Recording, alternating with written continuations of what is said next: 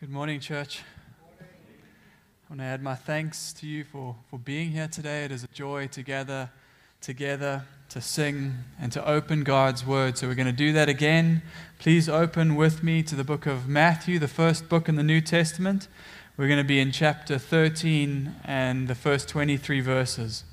Last week we started a new series in which we're exploring some of Jesus' parables in Matthew 13, and in these parables, Jesus tells us what the kingdom of heaven is like, and in particular, how it operates now and applies to us as citizens of that kingdom.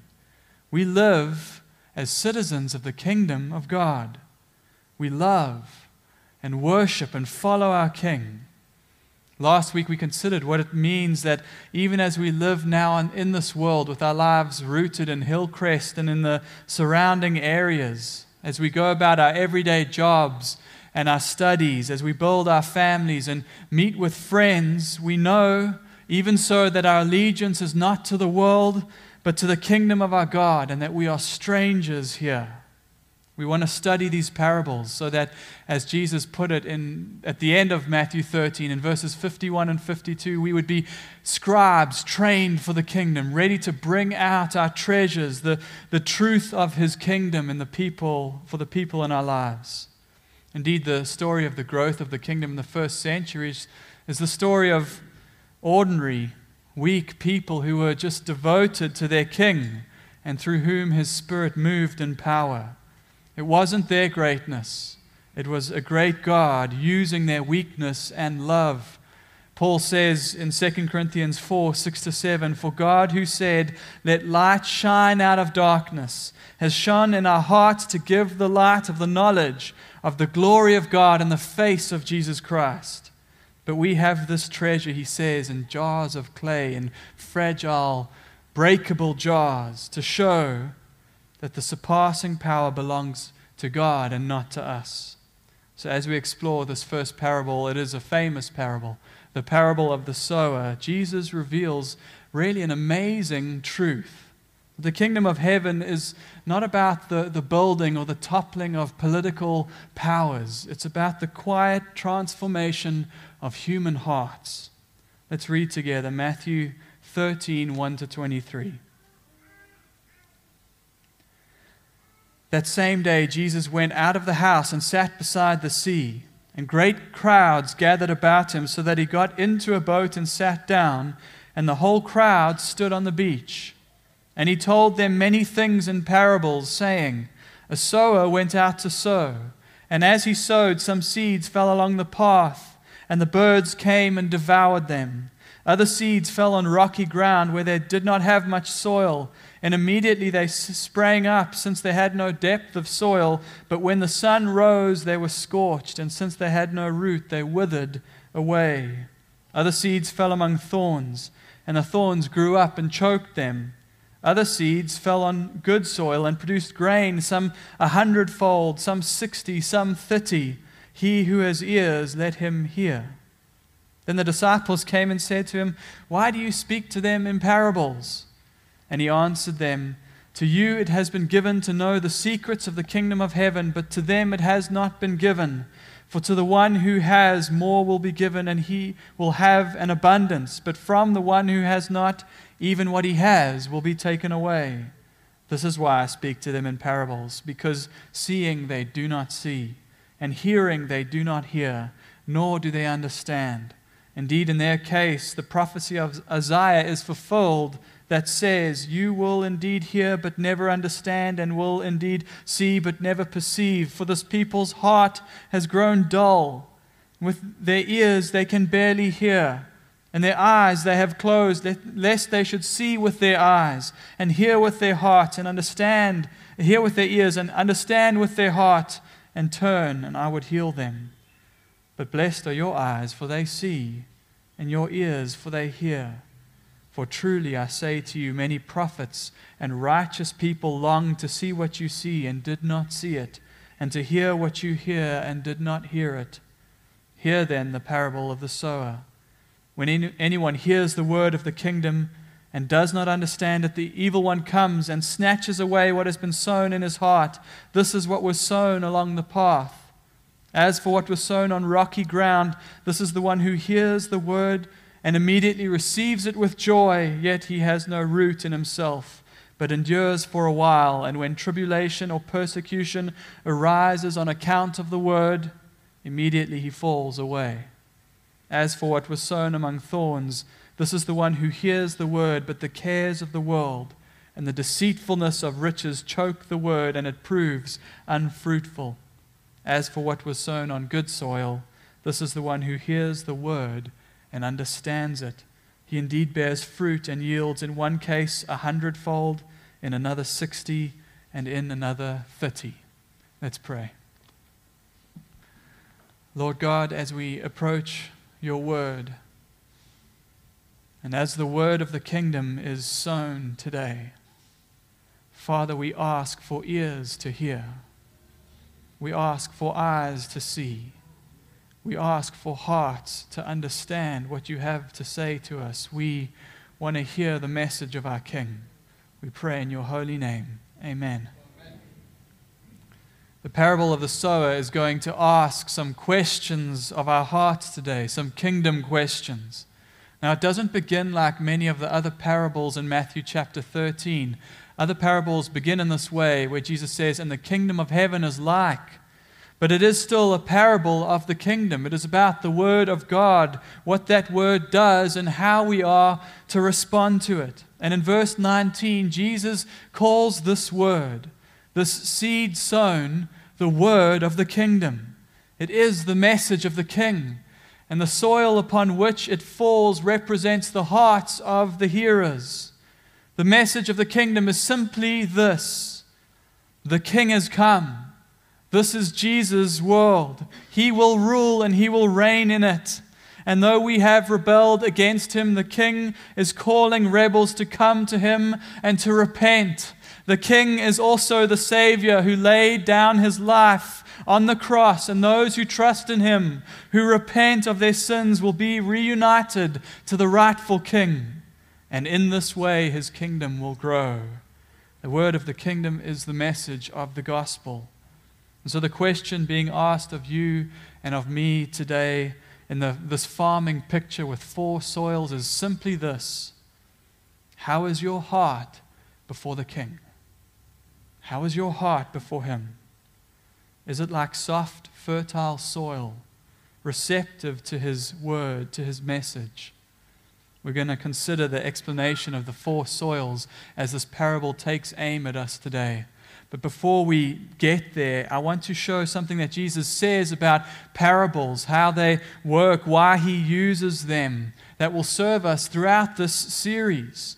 So our first heading for today, the disciples' question: why teach in parables? Why teach in parables?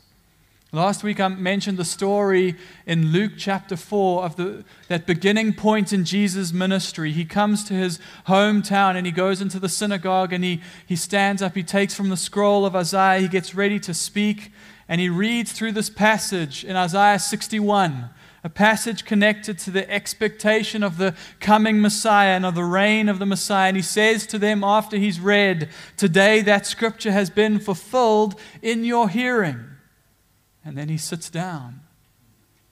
And after a little while, people begin to say, "Isn't this the carpenter's son? We know who you are. We saw you grow up. You mean to tell us that you are the one? Where is your army? You don't even have a sword on you." And he says in verses 24 to 27, "Truly I say to you, no prophet is acceptable in his hometown. But in truth I tell you, there were many widows in Israel in the days of Elijah, when the heavens were shut up 3 years and 6 months, and a great famine came over all the land.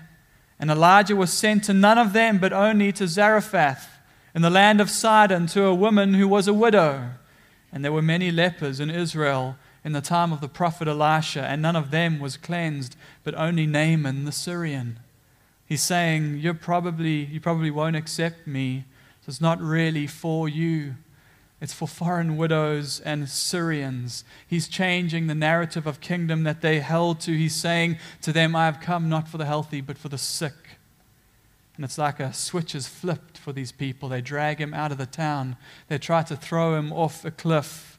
And you know the story. He simply passes through their midst and walks away. He may not look like much, but the power of eternal God was in their midst.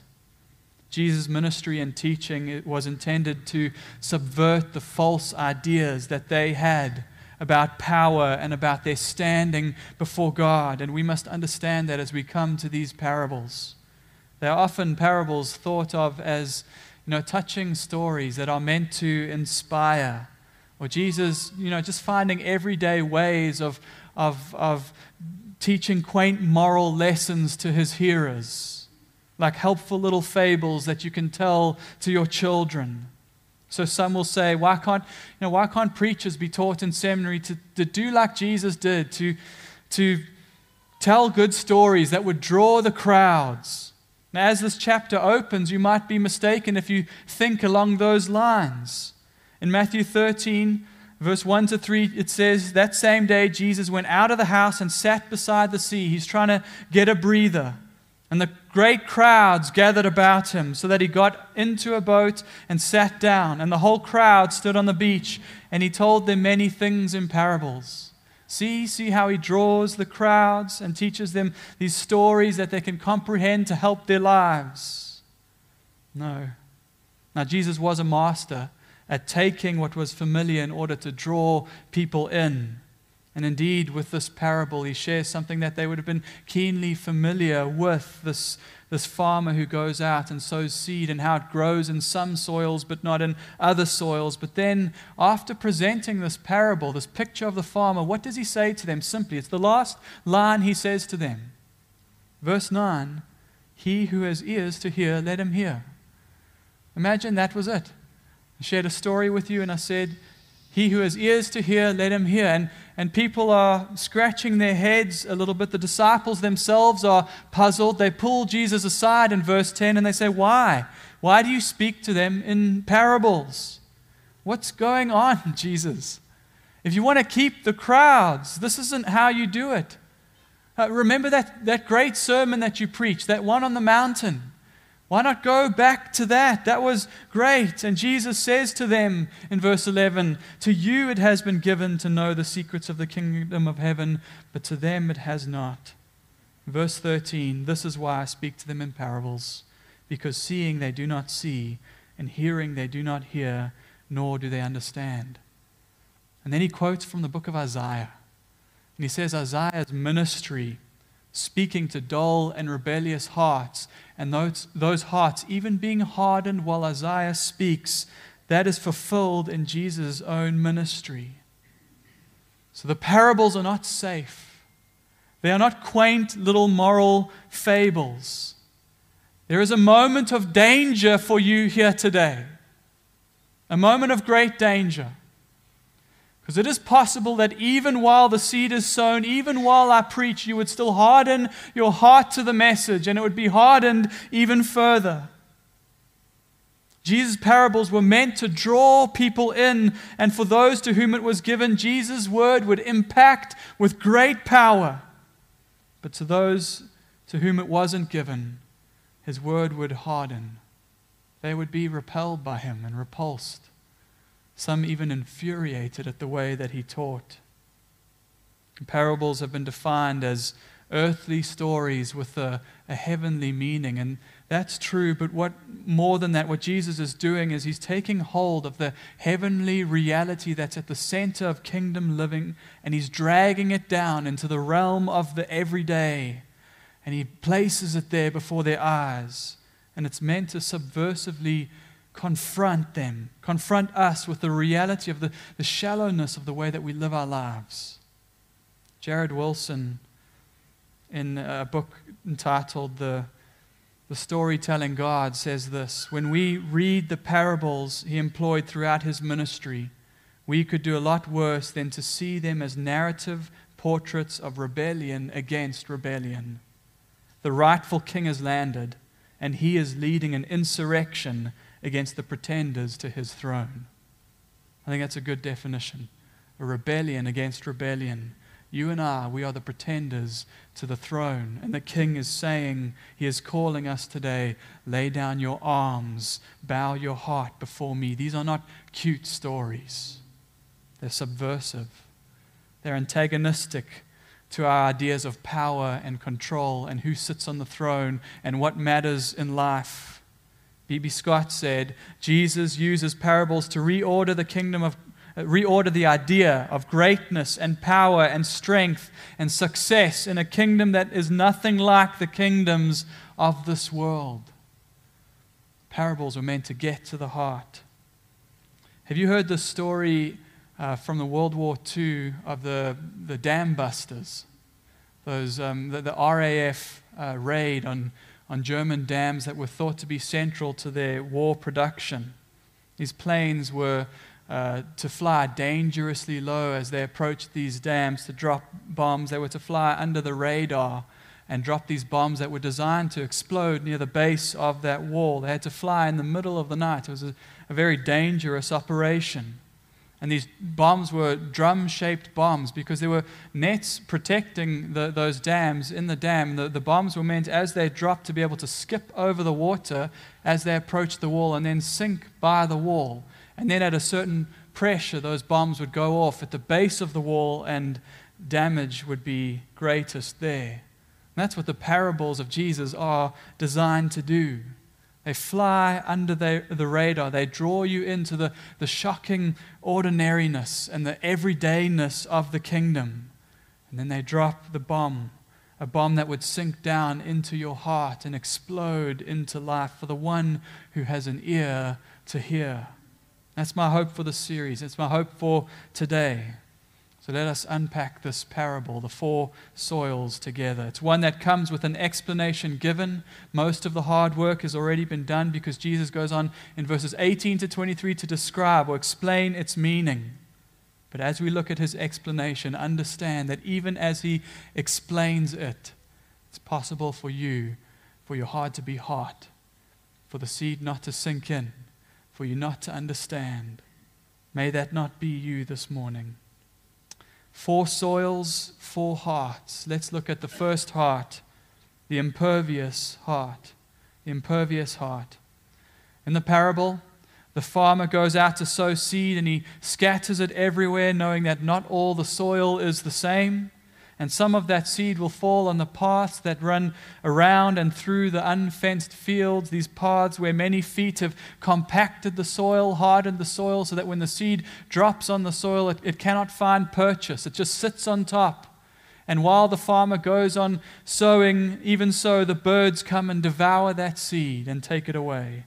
Jesus says in verse 18 and 19, "Hear then the parable of the sower. When anyone hears the word of the kingdom and does not understand it, the evil one comes and snatches away what has been sown in his heart. This is what was sown along the path." The story is told of William Wilberforce, the great crusader for the abolition of slavery in England. And one day he brought a non-Christian friend. His name was William Pitt. He'd go on to become the Prime Minister of England. He brought him to a service at which Richard Cecil was preaching, and he was known as one of the greatest evangelistic preachers in London of that time. And on this occasion, Richard Cecil was at his best as he proclaimed the gospel eloquently and passionately and articulately. He preached the gospel, and Wilberforce was hanging on his every word. He was soaking the words in, and all the while wondering, I wonder what's going on in the heart of my friend. How is he responding to so powerful a presentation of the gospel, the glory of Christ?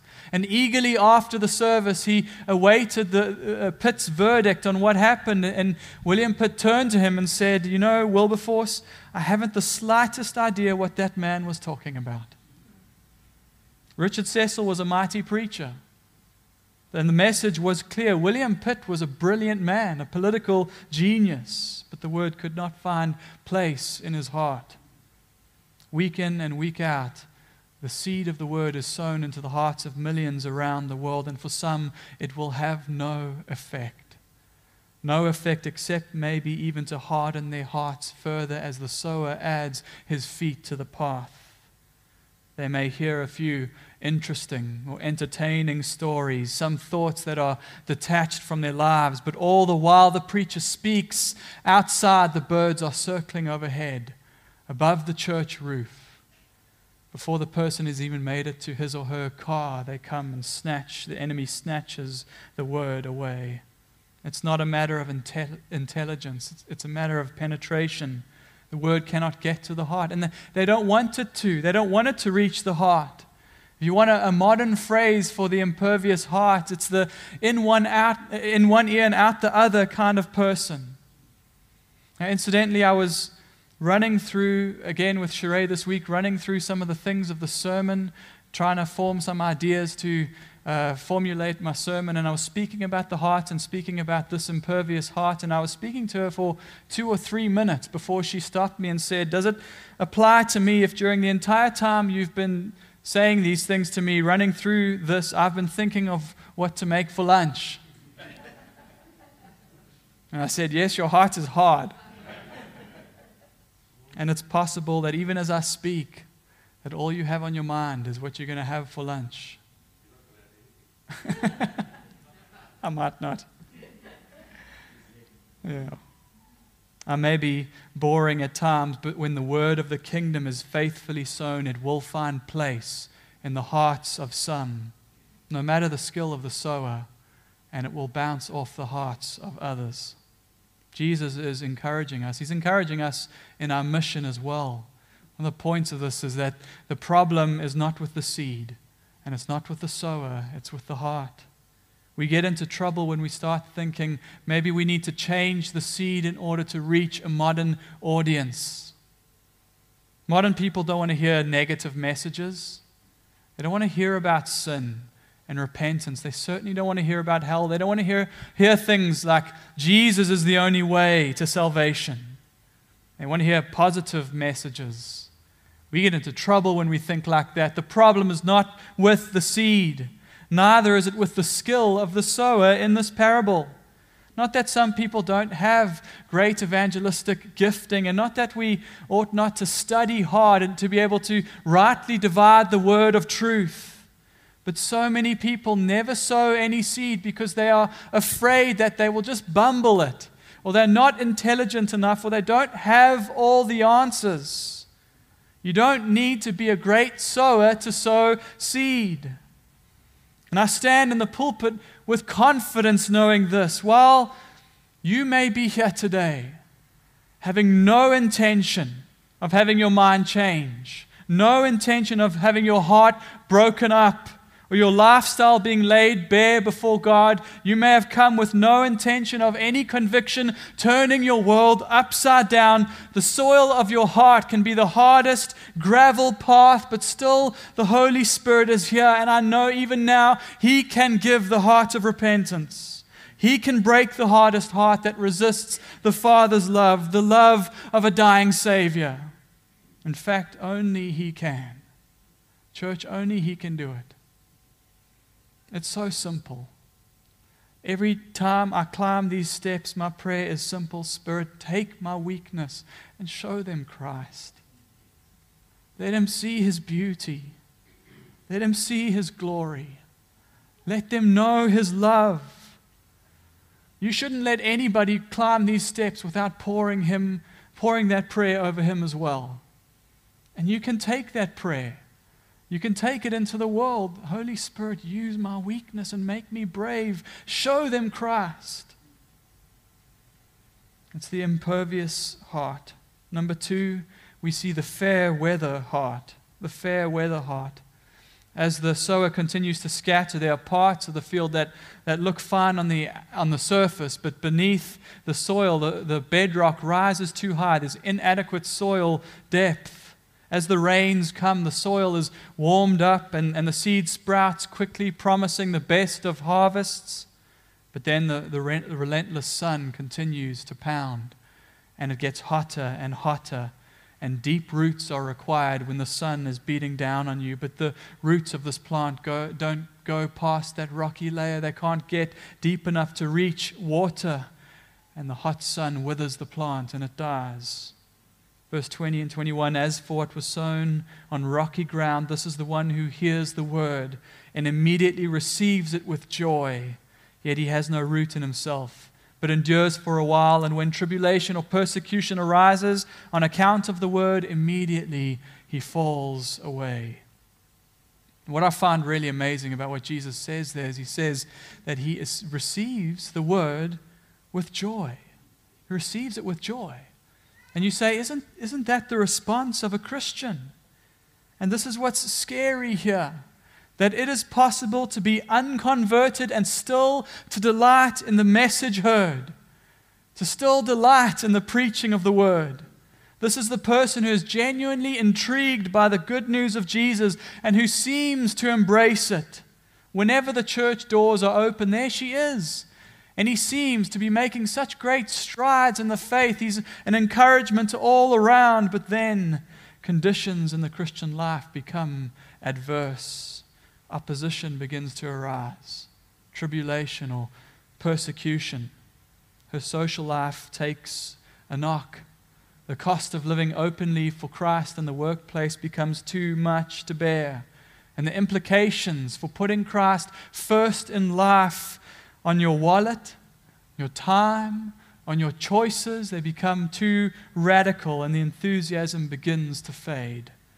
The roots are shallow. The depth that is needed, that would reach down in difficult days and drink from the Word of God, it's just not there.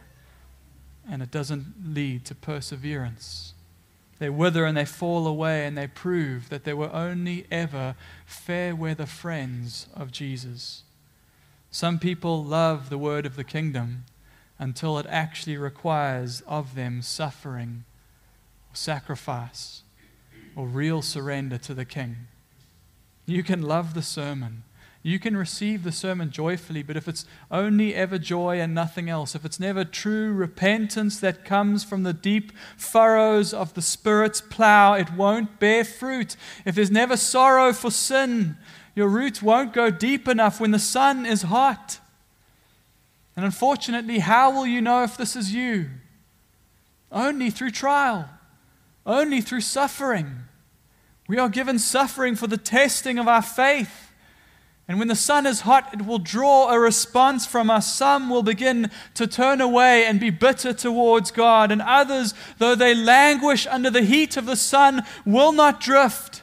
They will seek shade under His wings.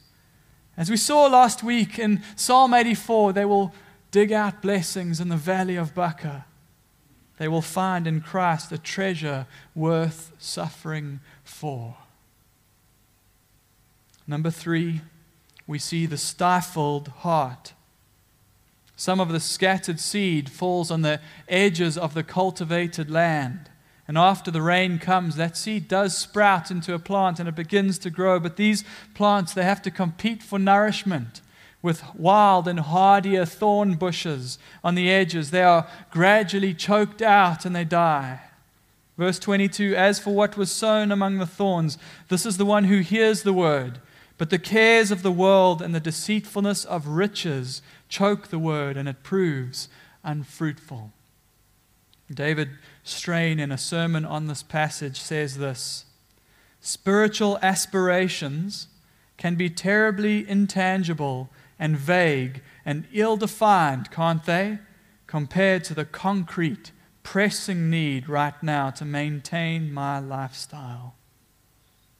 It is easy to become bogged down in the cares of the world.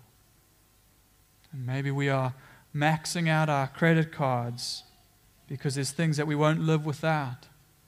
And jobs consume our thoughts and our emotional energy because we are chasing a certain lifestyle. We live for our recreations. We center our lives on social interactions or the sporting ambitions of our children. And church attendance and service in the kingdom, the mission of God, they fall lower and lower down on our list of priorities. Slowly, sometimes without even realizing it, the cares of the world have consumed us. The thorns that choke as well, that choke the plant, are those things that when the truth comes out, matter more to us matter more than Christ to us. That young person who chooses to be unequally yoked to another because romance and the excitement of being desired is better than Christ. How is your heart today? Is it too cluttered for the word planted to grow? Do you need to cry out to Christ? Christ, plow the edges of your field, tear up and destroy the thorn that waits there for me. What soil does the word find in your heart? It doesn't have to be like this. It doesn't have to be hard. It doesn't have to be shallow. It doesn't have to be cluttered with thorns. There is a fourth option, the receptive heart. The receptive heart. Despite all the seed that falls on bad soil, the sower is unperturbed because he knows that some of the seed will fall on good soil. Verse 23, as for what was sown on good soil, this is the one who hears the word and understands it. He indeed bears fruit and yields, in one case 100-fold, in another 60, and in another 30. The good soil describes the heart of the one, that heart that bursts into life when the word is sown, where true conversion has taken place. It is the heart of one whose allegiance has changed once and for all, the one who wants to serve and love the King. There is danger, even for us. Every time that we hear this parable, you may have been a Christian for many, many years, and you can listen to this parable and say, yes, my heart is good. I have a relationship with the Lord, and you can move on thoughtlessly. Good soil is soil that we cultivate again and again. We come to Christ again and again, and we come to Him asking Him to do His work. We ask the Spirit to keep cultivating, to keep plowing, to keep doing His work in us. If our hearts are good, if the soil is good in our hearts today, we pray, may the richness of Christ work against the enemy's desire to harden and to scar. Christian, you are called to guard your heart. Guard it. Be, as James says, a doer of the word, not a hearer only. It is yours to live in repentance, to lay open your life again and to say, I never want there to be any parts of my life that I keep to myself that are off limits to my King. May there be no parts of my heart over which Christ does not reign. Be very careful. Do not make disobedience in any area of your life a common practice. Do not give the enemy a foothold. When Jesus says to you, pluck out your eye, you pluck it out. When He says to you, turn the other cheek, and He says to you, forgive, you forgive because you don't want to give the enemy a foothold in your life. Be very careful of allowing yourself to be discipled by the systems and the ideologies of the world. The world wants to tell you what matters most. The world wants to tell you what will give your life meaning and significance and worth and value. The enemy wants to turn your heart and your mind against the Word of God so that you would be at odds with it. Beware the compacting of the soil of your heart through endless and constant consumption of the entertainments of this world. If our hearts are good, if the soil is good, we pray, may the comfort of Christ be sweeter than the paths of least resistance. It's not long before following Jesus sets us at odds with the world around us, and maybe you do fear that a little bit. Maybe you fear the frown of the world, the rejection of your friends. May we lean today on Him and trust Him in our trials and our sufferings. The sun may be beating down hard upon you. Do not take the depth of your roots for granted. Lean on Him. Go to Him again. Trust Him in His Word. Ask for strength if you need help to do it. I know there are days where I feel like I cannot even approach the throne of grace. I'm too weak. Ask for help that you may find that help in time of need. If the soil of our hearts is good, we pray, may the glory of Christ outweigh the treasures of this world. Your soil may be good, but that does not mean that you are immune to the stray thorns that creep up in your heart. Jesus says it's the cares of the world and the deceitfulness of riches that choke the word, and we know none of us are immune to that. In the church, we often hear of the shamefulness of certain sins, but do we hear about do we hear warnings about living lives of compromise in the world? We sometimes just accept it as normal. We live these lives of compromise in full view of those around us. May the world see the way that the Word of God rubs up against our hearts and produces in us rejoicing through sacrifice. Though that sacrifice be hard, our giving and our denying ourselves, our taking up our crosses to follow Him. We say like Paul through it all, whatever gain I had, I count it as loss for the sake of Christ. Indeed, I count everything as loss because of the surpassing worth of knowing Christ Jesus my Lord. And He is everything to me. How is your heart before the King today? Is it warm? Is it soft? Is it receptive to His word? I said earlier how these parables are designed to fly under the radar as they drop their bombs in our lives. And that's certainly true of this parable. Just think of it from their perspective for a minute. He's describing to these people who had certain expectations of the kingdom. He's describing to them how the kingdom grows. And everything here seems ordinary, doesn't it? And unspectacular. This would have been shocking for those who got it. He's saying the kingdom of heaven is like a farmer going into the field and sowing seeds. And what happens after the farmer sows seeds? What happens? Nothing. Nothing perceptible immediately. Even after the rains come, still you see nothing, and it rains day after day until finally, eventually, if you look carefully enough, you see that little shoot starting to sprout. Pops its head out of the soil. No earth-shaking changes, just a little plant beginning to grow. Jesus says this is what the kingdom of heaven is like.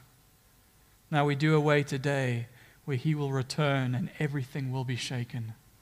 And His kingdom comes in all of its glory. We will see our King and experience it. But today, though we wish it would be maybe grander, still He is building. He is unrelentingly building His kingdom one little seed at a time, each plant one by one season of harvest after another, and all of it is beautiful and it is glorious. Each one a miracle, every seed that bears fruit. And we learn that the kingdom living is about little things. It's about faithfulness in small things. It's about a decision to trust today, to follow today, to scatter seed today. We need to let this go off as a bomb in our hearts. The fact that though He is building, He invites us into the work. Our tiny service rendered to Him with the promise of fruit.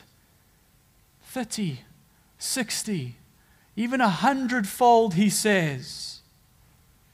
When I was reading through that, it made me a little bit uncomfortable. And I thought, if Jesus came and He preached this parable to me today, to us today, I would be tempted afterwards to pull Him aside and say, Jesus, what if it was 10-fold? Or 5-fold? Or even just 1-fold? Would that be okay? And I will have missed the point. The point He's saying is, He says to us, how is your heart before me? Do you know that I've given you my all and I am taking all of you? That's the deal. He's taking all of us. And what a joy it is to know that our weakness will be made perfect in His strength. A receptive heart is a hopeful heart. May we believe, therefore, in the power of our King, the power of the great sower to build His kingdom. And slowly but surely, may we follow our King into this subversive kingdom life of blessing and fruit to which He has called us. Let's pray.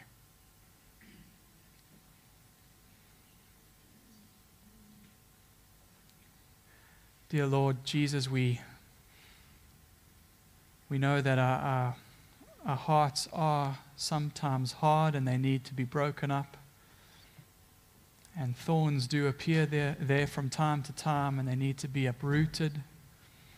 In some parts of our hearts there might be a shallowness of faith and we need our faith to be deepened. So we thank You even for the trials that strengthen us, make us bold, Help us to know you more and love you more. And I pray, Father, for all the believers in this room that, Lord, that you would challenge us by this parable, that you would make us bold and know that our strength is not in ourselves and what we can say. Our strength lies in you. We know that you are building your kingdom, and we ask you again to build it here in our community. And Lord, I do pray for any who are here today who have that hard heart that Spurgeon described. Holy Spirit, we know that even now you can break their hearts with the love of a king who died on a cross to rescue and to ransom, to redeem. Oh, help us to know and understand that love, and to know that the calling is all of us, because you have given us all of yourself. And for that we are grateful. Amen.